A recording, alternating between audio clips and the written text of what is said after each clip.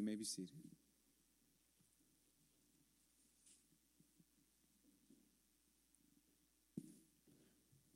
Well, last night, if you were like me, you were awakened by a storm. Came in loud, came in fast, but as quickly as it came in, it left. I don't know if you noticed that. And such are some of the seasons of this life that are difficult. Spiritually speaking, storms that come in. They come in quickly, they leave quickly. You may have had several of those even just this week. But there are storms, there are spiritual storms that last for long seasons. That's what we encounter today in Psalm 13. Psalm 13 is a psalm about lasting affliction and despair, and the uncertainty of the days of lament in this psalm drive the psalmist, and in our seasons, they drive us to the end of ourselves. And in this, the Lord uses this affliction to draw out the faith of the psalmist, and in the same way, he uses the affliction to draw out the faith of his people. The Lord has a way of bringing out that faith, doesn't he? Even with the unbelievers that he encountered or new believers. You know, the people that were at the end of themselves and they came to Jesus and they found exactly what they needed. One particular story that may be my favorite, one of my favorites at least, in all of the scripture is the Canaanite woman who came to Jesus because her daughter was afflicted. And when she came, she was not met with reception. In fact, Jesus, in so many ways, sort of gave her a reason to turn away. Spoke to her in ways that we would call them rude. And yet she persisted. Even the disciples were like, man, get her out of the way. She is bothering us while you're trying to do your work. And she persisted, and she came to the conclusion that she would take crumbs from the master's table before turning away. The Lord Jesus drew out her faith in that difficult time. The Lord Jesus draws out the faith of David, the psalmist, here in Psalm 13, the very same way. To remind you, we're in a series called Salvation Belongs to the Lord, Faith in Times of Trouble. So I want to read Psalm 13 to you. We'll pray and continue. Hear the word of the Lord. How long, O Lord? Will you forget me forever? How long will you hide your face from me? How long must I take counsel in my soul and have sorrow in my heart all the day? How long shall my enemy be exalted over me?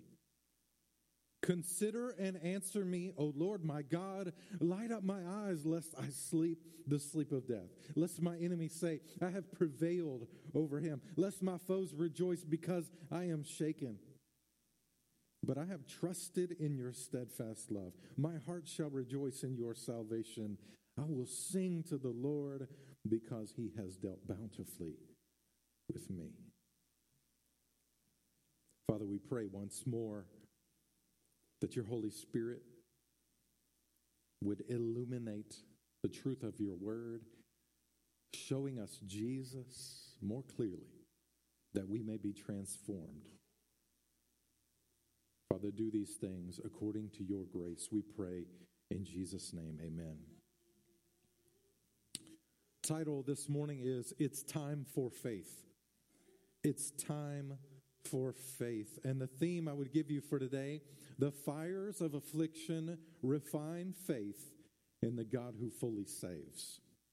The fires of affliction refine faith in the God who fully saves. And I want to give you an explanation on that fully saves part. Because we often reduce our salvation, especially if we're in the midst of affliction, we reduce it to getting out of certain circumstances. Unfortunately, people view their own salvation that way as well. Well, it's simply getting out of the effects of my sin. No, that's not salvation. That's just a part of salvation. See, what God does is far more than just remove circumstances. He saves us to things that we will spend eternity enjoying, unfolding. We will spend eternity discovering these things that He has saved us to. Well, keep that in mind as we walk through this. We'll revisit the thought, but the fires of affliction refine faith in the God who fully saves. I want to give you 3 occasions for faith from this text. 3 occasions for faith. Number 1, it's time for faith when circumstances cloud our perception. Verses 1 and 2. You know, how long is the recurring reference here? The recurring question, actually 4 times he says this. It's not bad to repeat. You know, oftentimes we joke about songs. I've heard them called 7-11 songs. You sing the same 7 words 11 times in a row, right? Repetition is not bad, especially when it comes to prayer. Some of you may feel like you pray the same things over and over again. That's not bad, but vain repetition is bad. And so the psalmist here is saying this question over and over again, 4 times in a row. How long? How long? And you see David, the writer here, is in deep despair and has been for some length of time. So his patience is being stripped away. His faith is being put to the test.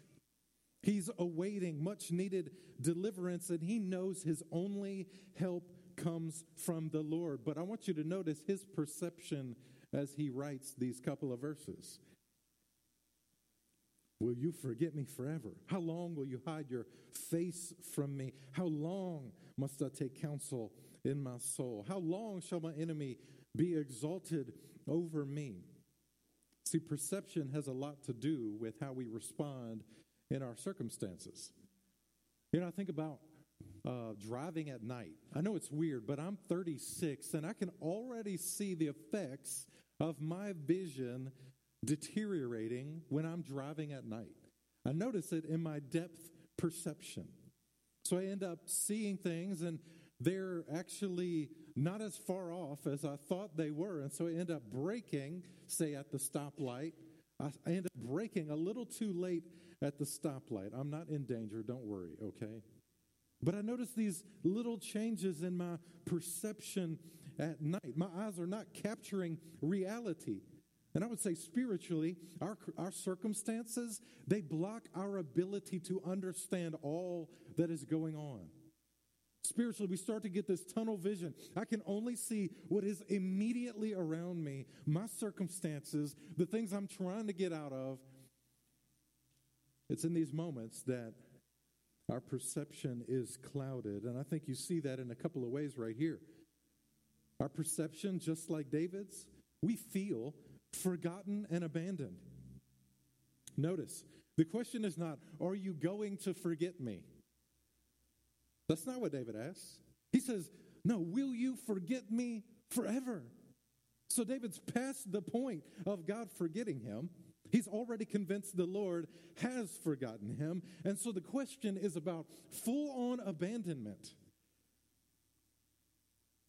You know, many prayers and psalms call upon the Lord to remember us and to not forget us. Remember your covenant. Be faithful to your people. You've been faithful before. But it seems now David is so low that he's even lost the ability to appeal to the Lord's covenant faithfulness or loving kindness. He doesn't even appeal to it. He has simply come to the conclusion, I have been forgotten. But God, is this going to last forever?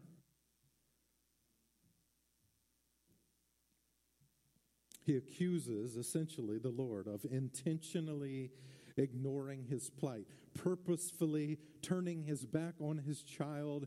How long will you hide your face from me? Plummer says here, think of Job. This is what he says. Job's misery reached its height when he said, oh, that I knew where I might find the Lord. Behold, I go forward, but he's not there. I go backward, but I cannot perceive him. On the left hand where he doth work, but I cannot behold him. He hideth himself on the right hand that I cannot see him. Job was there. David was there. Maybe you've been there. Maybe you are there.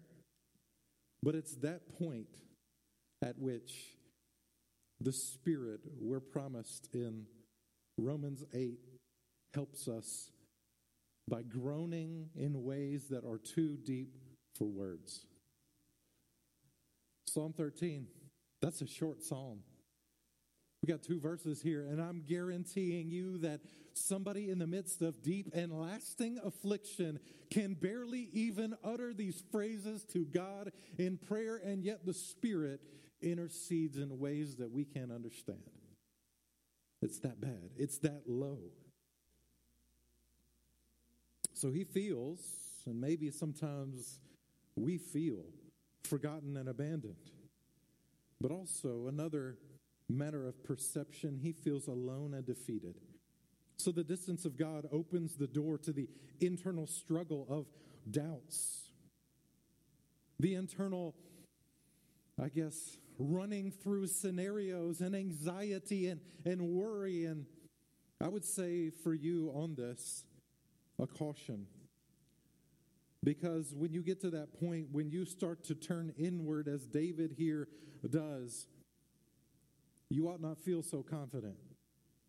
It ought to scare you if you feel confident about your own solutions when the Lord seems silent. If you start looking inward for comfort, for solace, for relief, it will only ultimately result in pain. But he says, how long must I take counsel in my soul, have sorrow in my heart all the day? This is the internal dialogue between faith and unbelief. It's the wrestling with circumstances, expectations, and trusting God in the fire. This is the mentally, emotionally, and spiritually exhausting confusion of the afflicted Christian. He feels alone and defeated. He says, how long shall my enemy be exalted over me? For David, maybe this was dissenters or other kings that seemed to be casting a long and big shadow. But for us, the enemy might be other people, maybe even people among the people of God. But more often, it's Satan and his demons. It's the schemes that cater to our sinful flesh. Just to be real honest with you, Christian, in our society, I would say the schemes of Satan usually have to do with the fallout of prior sins committed. And the enemy uses to grasp at some sort of victory over the believer. Have you not, even recently, maybe succumbed to the temptation that your sins have not truly been forgiven, that God is holding them against you? This is the work of Satan, the accuser, to try to convince you you stand condemned. If you're not a believer, you certainly stand condemned. But believer, if you've experienced the forgiveness of the Lord Jesus, you are free from that condemnation.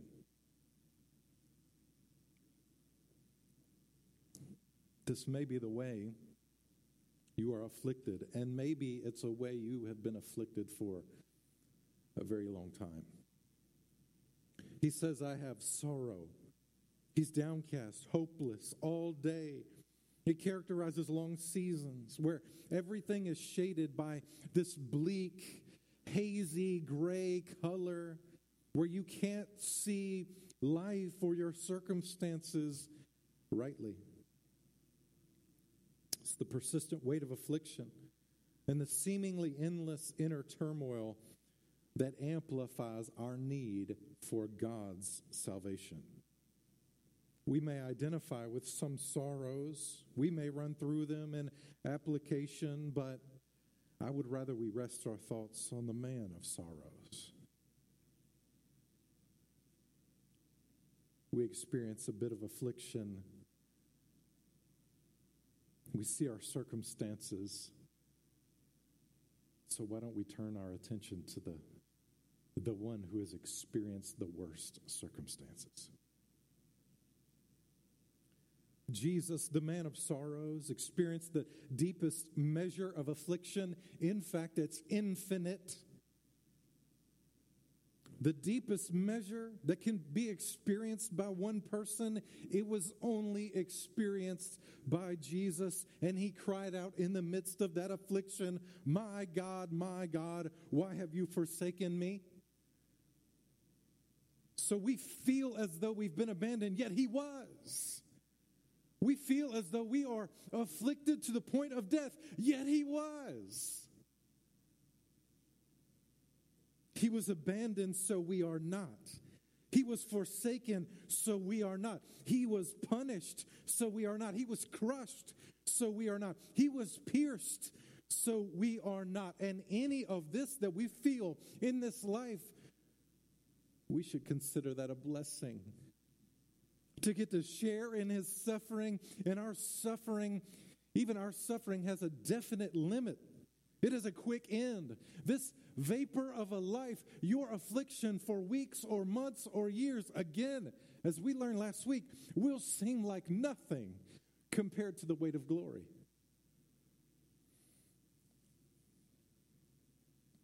Our affliction will have eternal value because he was afflicted for us.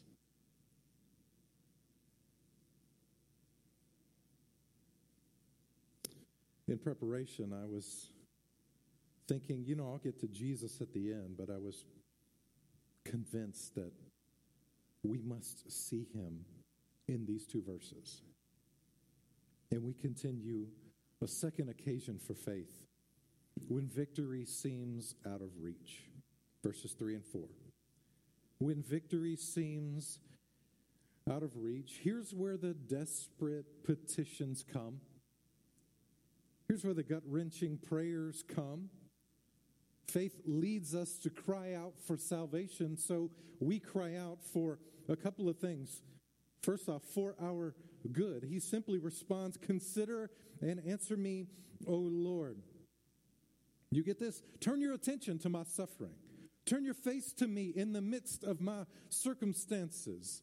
We are motivated to cry out for salvation because we know ultimately salvation is good for us, right? That's what he's asking for. Don't let me die. Don't let me be overcome by my enemies. But we know well, all right? We know well, but we don't know well that rescue from circumstances is only part of God's saving work. God doesn't simply intend to help us out of the pit. He intends to make us just like him. So these seasons of utter despair render all the impurities in us. They come to the top. It's the dross that is removed. And Plummer says, well, here, there must be, get this, there must be a great deal of dross even in good men to make daily and long continued sorrow necessary to their sanctification. So we say, yes, salvation is good, but as he continues, he says, that which is good for us is that which makes us pray.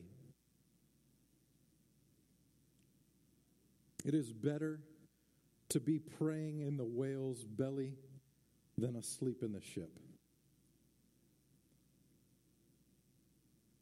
So there are things that are good for us. We cry out for our good, our ultimate salvation, but we must remember what God intends to be good for us in the midst of our affliction. So we cry out for our good, but we also cry out in deep suffering for our life.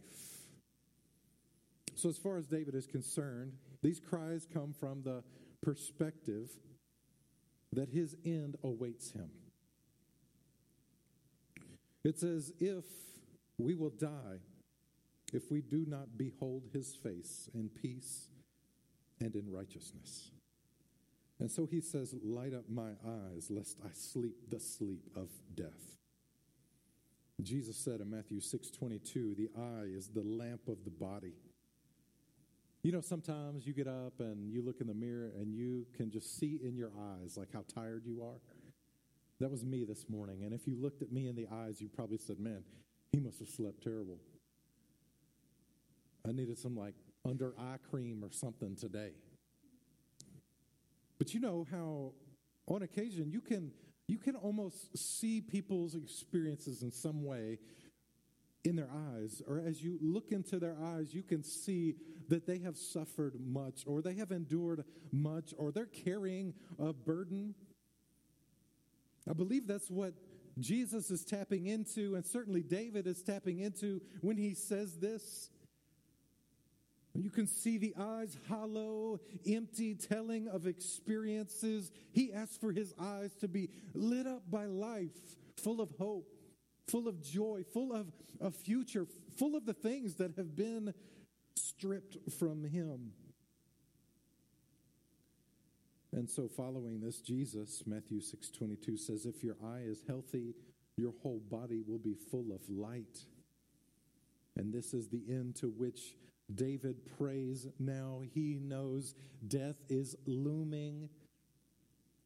But if God would just shed his light on him. It is this same light of the gospel which restores us. 2 Corinthians 4. That God has shown in our hearts the light of the knowledge of the glory of God in the face of Jesus Christ. So when victory seems out of reach, we cry out for our good, we cry out for our life, and God meets that need in Jesus. But there is a third occasion for faith here. We need faith when faith is all we have. Verses 5 and 6. David recovers. And maybe you see how this psalm, as short as it is, as afflicted as he seems, it almost ascends to a place of faith once again. David recovers, and so we may say, no, his circumstances didn't change from verses 1 and 2 to verses 5 and 6. He was still in the midst of his affliction. He had his perception corrected, though.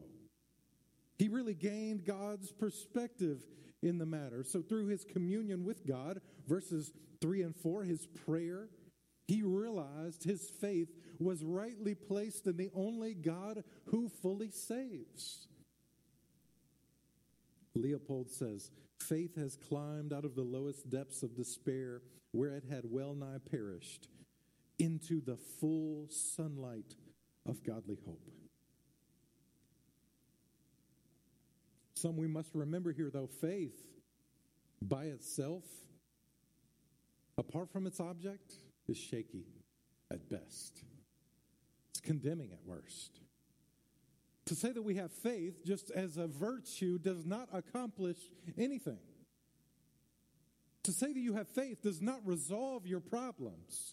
To say that you have faith doesn't actually bring salvation. It is the object of our faith that matters. This is the reminder we always need, Christians. We always need this reminder. Faith rightly placed in the God who saves is what is important. So faith by itself is shaky, but faith in the saving God is surety. Faith trusts God's mercy. David knows that God is not actually distant or aloof, so his faith reins in his feelings in order to ground him in the truth. That's important, folks. We believe the truth of God, and then our feelings follow suit. God's mercy here cannot be lost on the believer. David is reminded of God's mercy as he reins in his feeling. He trusts God's mercy. One commentator says, to the believing sinner or sufferer, how sweet is mercy. He lives by it. He hopes in it. He prefers it to all other sources of joy. Faith trusts God's mercy. He looks upon us in our condition, and no, he does not abandon us there.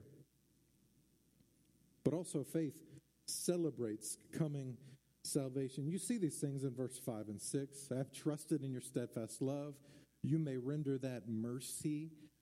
My heart shall rejoice in your salvation. So faith celebrates coming salvation. So believer, I'll tell you with voice here, listen to this. If you are suffering from a sense of feeling abandoned by God, which is what this psalm is about, I cannot tell you when the oppression will lift, but it will lift.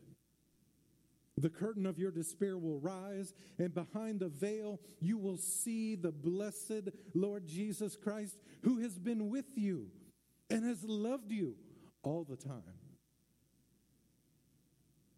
Faith celebrates coming salvation. And we may turn to the Bible itself. How does it conclude? Come quickly, Lord Jesus. Believing that he will do what he said he will do, which is return and set all things right. Faith trusts God's mercy. Faith celebrates coming salvation. And then faith sings upon recounted blessings. I will sing to the Lord because he has dealt bountifully with me. Think about your favorite hymns. The hymns we sing, you know, maybe some of the best hymns were written in the face of the deepest affliction. I would argue that we sing better as Christians when we are afflicted, when we are persecuted, when we are struck down. David arrives here in faith, saying, no matter what, I will sing to the Lord. He has dealt bountifully with me. Some of you who have smartphones, you have a setting, I guess, in your photos. I know the iPhone does this. You have a setting in your photos that on this day, you know, your memories will pop up on your screen, and you can scroll through pictures of years past and all that kind of thing. Here's what happens. Our affliction serves as such to our faith. In our affliction, we are sent looking for the ways that God has been faithful, and there is no end to that list. You get stuck on your circumstances. When you experience that affliction, then go deep into what God has done for you. Go deep into the ways that he has dealt bountifully with you. The ways he's been patient with you, the ways he's shown his grace, all the ways he has displayed his goodness to you. Our faith sings upon recounted blessings. We need faith when faith is all we have, and that faith must be placed in this wonderful, saving God. As we conclude here, Henry says, it is some ease to a troubled spirit to give vent to its griefs, especially to give vent to them at the throne of grace, where we are sure to find one who is afflicted in the afflictions of his people and is troubled with the feeling of their infirmities. Do you see in the Lord Jesus, as we've been studying on Hebrews on Sunday nights, we have a faithful and merciful high priest who was made like us in all respects, tempted at all points like we are, yet without sin. We have a Savior who for the joy set before him endured the cross and welcomes us into the irreversible, unstealable joy of God's salvation.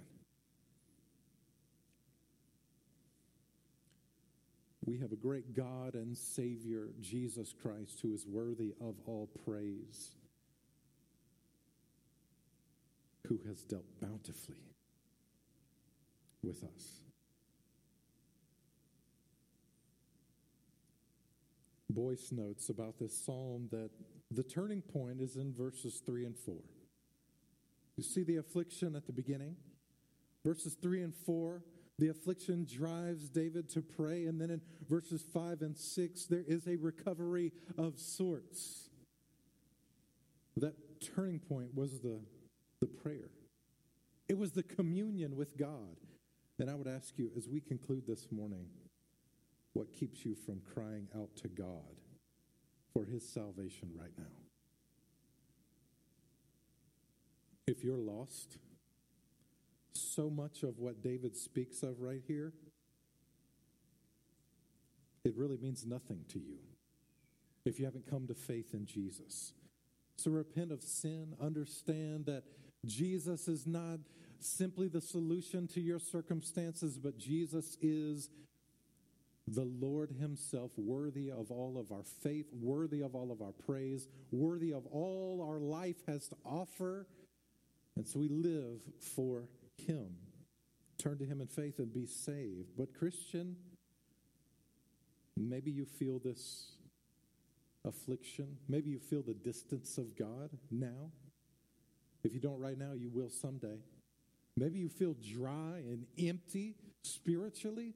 What keeps you from crying out to God, wrestling with him in prayer because of your affliction? Are you willing to wrestle with him to the point of saying, I'm not going to stop this wrestling until I understand something, until I receive a blessing? You may come away with a limp, spiritually speaking, but you won't forget the Lord's faithfulness in the midst of your suffering. Cry out to him. Find rest, find restoration in the gospel today. Join me in prayer. Father,